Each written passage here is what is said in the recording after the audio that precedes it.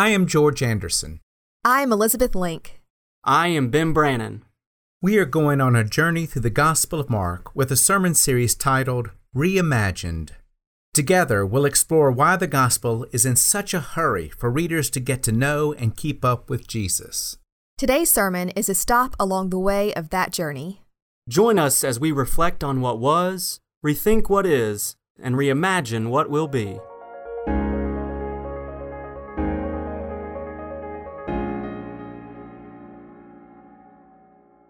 Would you pray with me? O Lord, grant that the words of my mouth and the meditations of all our hearts be acceptable in your sight.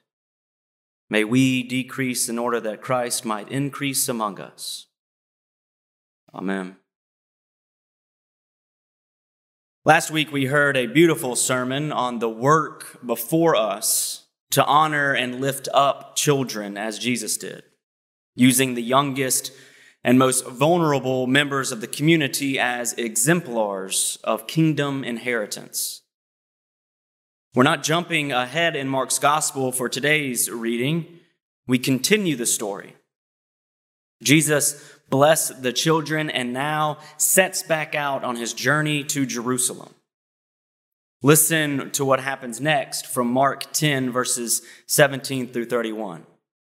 And listen for God's word to us today. As he, Jesus, was setting out on a journey, a man ran up and knelt before him and asked him, "Good teacher, what must I do to inherit eternal life?" Jesus said to him, "Why do you call me good? No one is good but God alone. You know the commandments. You shall not murder. You shall not commit adultery. You shall not steal. You shall not bear false witness. You shall not defraud. Honor your father and mother." He said to him, "Teacher, I have kept all these since my youth." Jesus, looking at him, loved him and said, "You lack one thing. Go, sell what you own and give the money to the poor, and you will have treasure in heaven. Then come, follow me." When he heard this, he was shocked and went away grieving, for he had many possessions. Then Jesus looked around and said to his disciples, "How hard it will be for those who have wealth to enter the kingdom of God." And the disciples were perplexed at these words. But Jesus said to them again, "Children, how hard it is to enter the kingdom of God. It is easier for a camel to go through the eye of a needle than for someone who is rich to enter the kingdom of God." They were greatly astounded and said to one another, "Then who can be saved?" Jesus looked at them and said, "For mortals it is impossible, but not for God. For God all things are possible." Peter began to say to him, "Look, we have left everything and followed you." Jesus said, "Truly I tell you, there is no one who has left house or brothers or sisters or mother or father or children or fields for my sake and for the sake of the gospel, who will not receive 100-fold now in this age, houses, brothers and sisters, mothers and children and fields with persecutions, and in the age to come in eternal life. But many who are first will be last, and the last will be first." This is the word of the Lord. Thanks be to God. In preparation for Trunk or Treat today, I've been to several major retail stores lately, and I feel I am in a time flux because I see Halloween candy sitting right next to garland, which is hung beside fall and pumpkin wreaths right next to markdown wrapping paper. I mean, if you go to Hobby Lobby, Target, Walmart, any major retail store, Christmas is upon us already. And Halloween is still a week away. The holidays have merged into one season, and that season is now. Black Friday sales seem to have moved from the Friday after Thanksgiving to the first Monday of October. Fall decorations have been out since August, and they seem to be stored away before fall even begins. Halloween just comes and goes, and Christmas preparations begin in July. I see scary clown costumes sitting right next to Santa suits. There is a strangeness, and for me, some confusion, that comes with jumping too quickly from one season to the next without any warning or rhythm. Part of the fun is in the transition from one season to the next. And I appreciate actual time spent in those transitions. Taking a deep breath of the first chilly morning of September, wearing a coat to work, and then shedding all your layers throughout the day and going home in a tank top. Valerie and I love to witness the leaves change and the leaves fall in our yard. It's beautiful to see the greens turn to warm yellows and reds. And I don't want to jump too fast to the snowy days and snowmen. Although I do love the winter season, for me, lingering in each season, even lingering in the moments of transition, allows me to prepare for the expectations that come with seasonal transition. Transitions happen not only in the seasons of nature, but in the seasons of life. Understanding what is next, preparing for what is next, and perhaps the eventual first steps are all somewhat hard. These moments of transition are moments moving into the future, a future that is unknown, a future that is maybe scary, a future that is almost always difficult. Getting ready for your first day of school, going on a blind date, quitting a job to pursue another career, deciding to undergo experimental treatment for an illness that has become part of your identity, moving to a new city, discerning a call to ministry, discerning a call to serve the church as an elder, or the decision to join a church, or the moment you sell everything and give to the poor. This last one is what happened to the man in our passage. Jesus is on his way to Jerusalem, and a young man, as he's described in Matthew, a ruler, as he is described in Luke, runs up to Jesus. The man kneels, taking a stance of reverence, and addresses Jesus as good teacher, and says, "What must I do to inherit eternal life?" And because the story is one of the most familiar in the Synoptic Gospels and familiar to most of us, we tend to run through it as fast as that man was running up to Jesus. But Jesus, in common Jesus fashion, dodges the man's initial question and responds with his own. "Why do you call me good? No one is good but God alone." Jesus then rattles off the commandments. Well, at least some of them. You see, the commandments are split onto 2 tablets. One tablet contains the commandments regarding our relationship with God. The other tablet contains the commandments regarding our relationship with each other.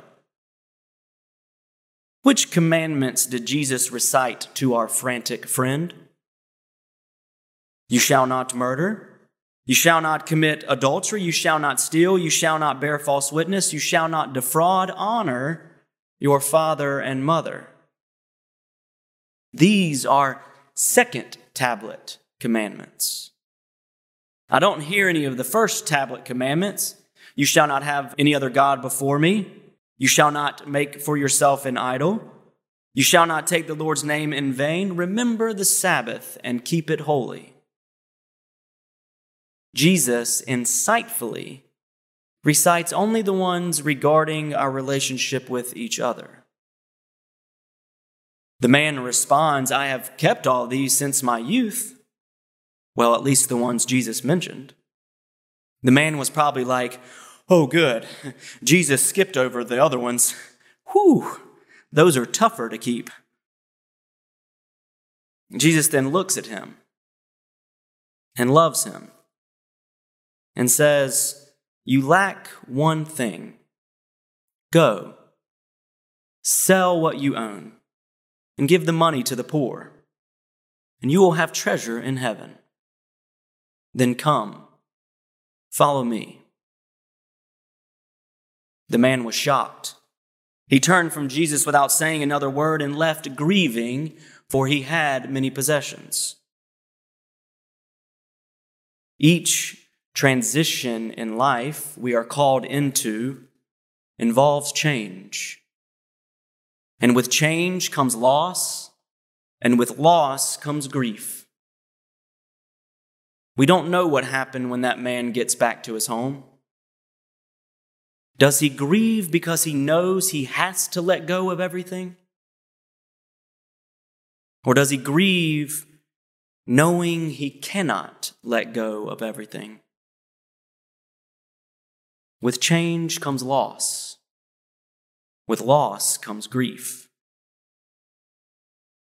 Jesus then turns to the disciples who just witnessed this encounter and provides a quick, to-the-point explanation that riches will be the stumbling block for not only that man, but for many who try to enter the kingdom of God. It will be as difficult for the wealthy of this earthly kingdom to enter the heavenly kingdom as it is for a camel to fit through the eye of a needle. Difficult or impossible? The disciples turn to each other saying, then who can be saved? And Jesus responds to the disciples murmuring, yes, impossible for humans, but not for God. With God, all things are possible. And then you gotta love Peter, right?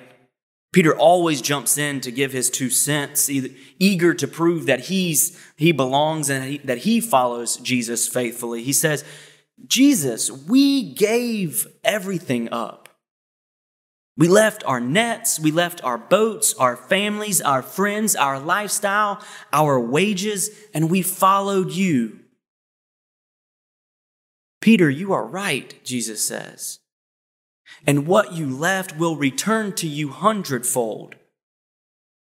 Because those who are first in this life will be last. But those who are last will be first in the kingdom of God. It is a familiar story, and it is a familiar story that is fast-paced, moving from one thing to the next. The man runs up to Jesus. The man was given a formula for eternal life. He grieves. Jesus teaches, you can't enter the kingdom of heaven with riches. For humans, it's impossible. But with God, nothing is impossible. The disciples are perplexed. Peter speaks up. Jesus counters and teaches again, the last will be first, the first will be last. And then we're left confronted. We're left confronted and uncomfortable, even perplexed with this, just as those in the story were. What are we to do? Let's try something. Sit for a second with me. Breathe deeply. Inhale and exhale. Take in and let go. Feel your body becoming quiet. You can close your eyes if you like. Imagine you are in one of your favorite places. A vacation spot. Your favorite place in Roanoke. Your favorite place in your home. How does that feel? Now imagine that Jesus is sitting beside you.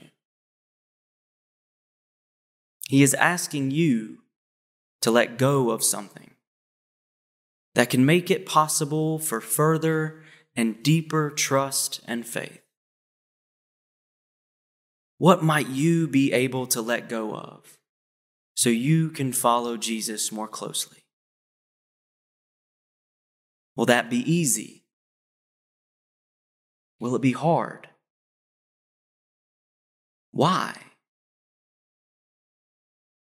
What must you do to let go of that something? Breathe deeply, thinking about letting go of that thing.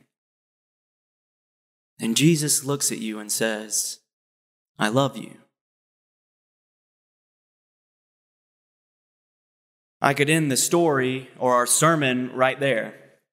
We can go home reflecting on what we need to let go of, the things that stand in our way of fully trusting God, and decide to give what we can.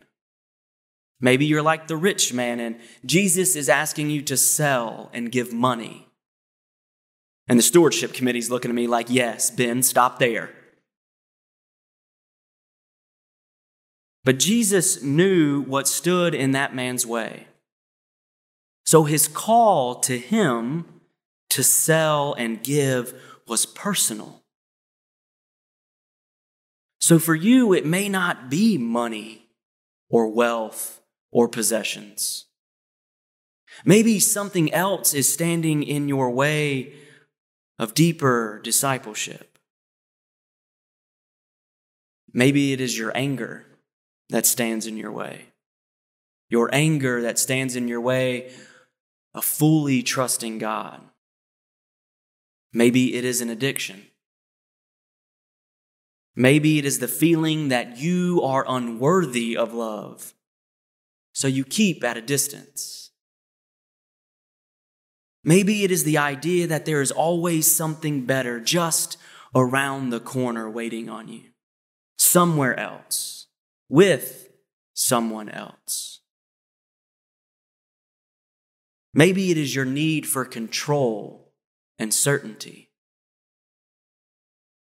Maybe it is a relationship of resentment toward a family member or loved one, a relationship that can never be reconciled. Maybe that resentment is with your former self. Maybe it's a combination of some of these mentioned or none of these. But what stands in your way?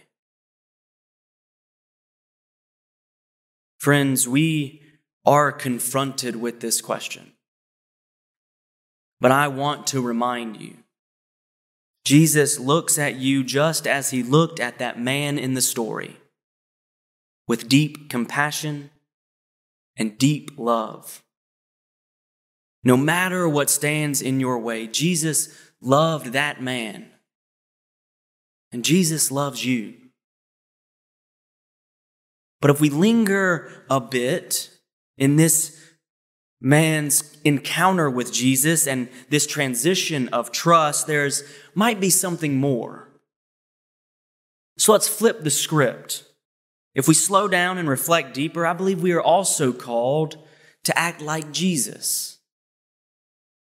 There is a lesson Jesus teaches us here, yes. Full trust, full investment, not in material wealth, but in the wealth of others' well-being. Full investment of love, faith, and trust in God is the key to the now and not yet kingdom inheritance. But Jesus calls us to emulate his actions. So what if we are equally called to respond to others the way Jesus responded to the man? Jesus knew what the man was going through, even though it seemed like he has followed the commandments to the T his whole life. He was a devout Christian man, yet there was something standing in his way, and Jesus knew what it was. And Jesus looked at him and loved him. He loved that man, and he challenged him. Sit with me again. Breathe deeply, relax, quiet your body one more time. Imagine you're back in your favorite place. Now imagine there is a certain friend sitting beside you. This friend is like the rich man, a friend struggling with trust, and you know what this friend is feeling because you love this person deeply. Who is sitting beside you? And you know what stands in their way, what is holding them back. And what are you feeling? Then you turn to your friend and you ask them to let go of something. How did that person react? How do you respond? Spend a few more moments there breathing deeply. And look at your friend. And tell them one more time, I love you.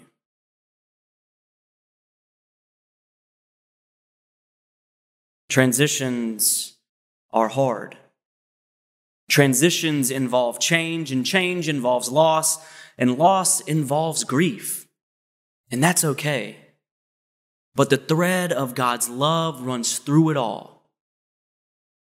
Love is the basis of commitment. Love is the call to love through change, to love through loss, to love through grief. And love then carries us to commit again, to depend on and fully trust in God. I wonder who is showing you love as you are called to let go of what stands in your way. I wonder who you show love to as you call them to let go of what stands in their way. And I wonder what love we can still share as each one of us is called to go, sell, give, come, follow. It will be hard. For humans, it may seem impossible. But with God and for God, all things are possible. May it be so. Amen. Second Presbyterian, Finding Direction by Following Jesus.